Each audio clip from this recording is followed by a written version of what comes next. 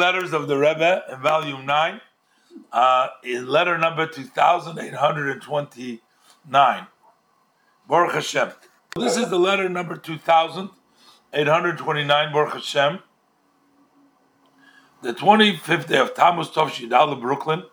Rabbi Chosid, all the titles here.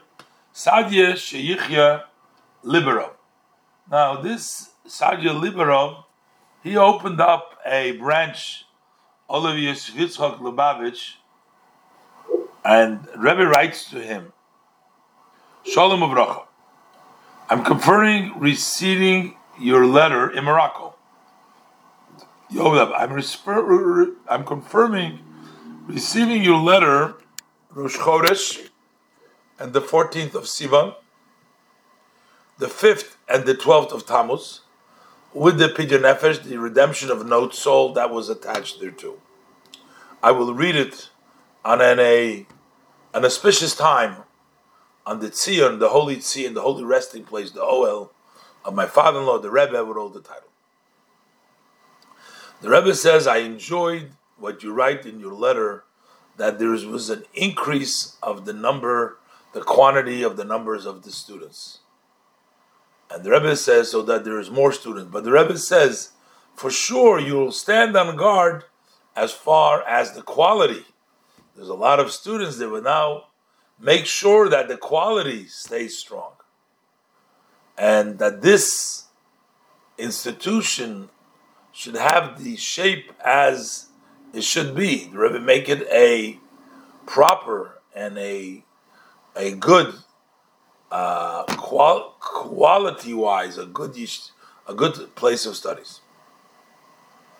So he writes to the Rebbe that he has questions about receiving students from the Talmud Torah of Midlet.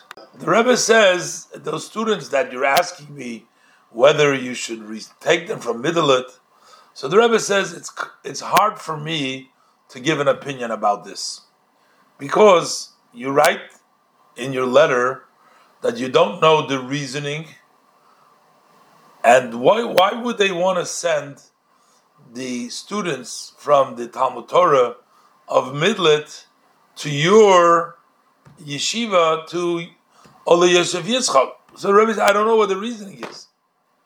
But either way, the Rebbe says, it seems like why there is not a reason to move students in the age of 9, 10, 11 from one city to the other city, because his yeshiva was in another place. Why would you want to move them? So, since the Rebbe says for sure, on the spot where they are, there are fitting classes for students of that age.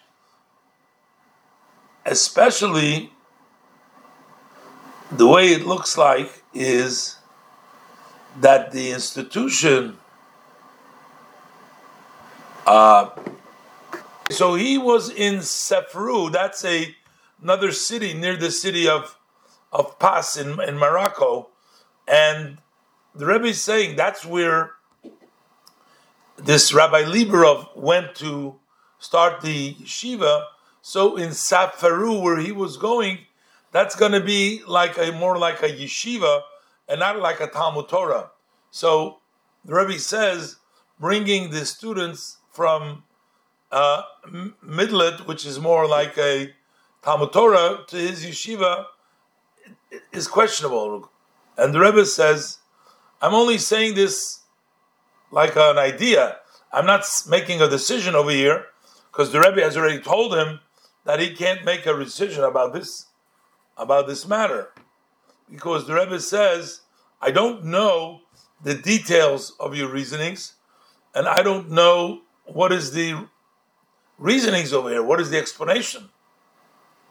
So the Rebbe says it would seem that it would be difficult for you to keep the yeshiva look on this institution that you were there if an important part of the student that will be 8, 9, and 10 are going to be, Talmud Torah kids. They're not going to be yeshiva. They're going to be too young. They're going to be not at the level of this yeshiva that you are trying to establish over here.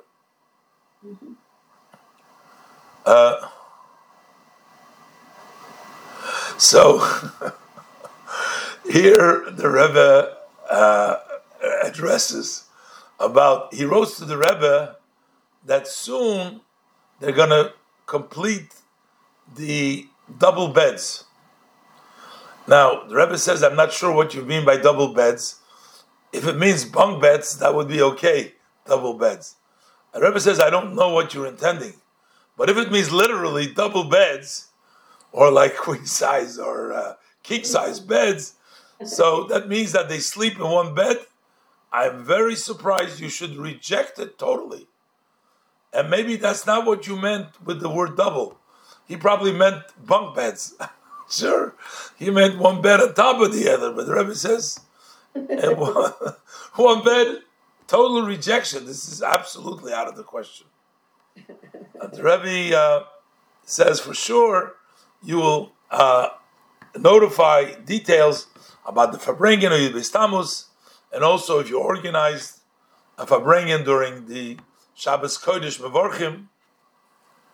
The Rebbe says, look, the Rebbe says, if you have the ability to connect yourself to the rabbis, the Rebbe, look at this, the Rebbe is encouraging him to build a connection with the lay people, with the Bali Batim over there. But the Rebbe says, I want it to be in a way that there should be no, absolutely at all, no suggestion of diminishing in the image of the local rabbi. You should be very careful about that. So while the Rebbe wants him to become influential for the Bali Batim, but not to diminish at all the local rabbi's position, because he will sort of take over, become somebody important. The Rebbe says not to do that. The Rebbe blesses him that he should be able to give good news very soon, be successful in your holy work, and therefore this would also automatically add additional blessing and success in your personal matters and all of your family matters. May they live. So here this person went out to found a yeshiva in Safaru in Morocco, and the Rebbe says that he's very pleased and joyed that the students are growing, and the Rebbe says make sure that the quality stands. And then the whole issue became, should he accept the 9, 10, 11 years old? The Rebbe says, I can't give you a very clear opinion about that because you don't write details for why yeah, why no. Generally, the Rebbe says, why move kids that age? And also it might impact the image you're trying to build for your place as a yeshiva, more of a higher place of learning, not for children. But the Rebbe says, you have to consider that. And Rebbe says, double beds, I don't know what you mean. If it means literally, absolutely not. I'm assuming that it means bunk beds.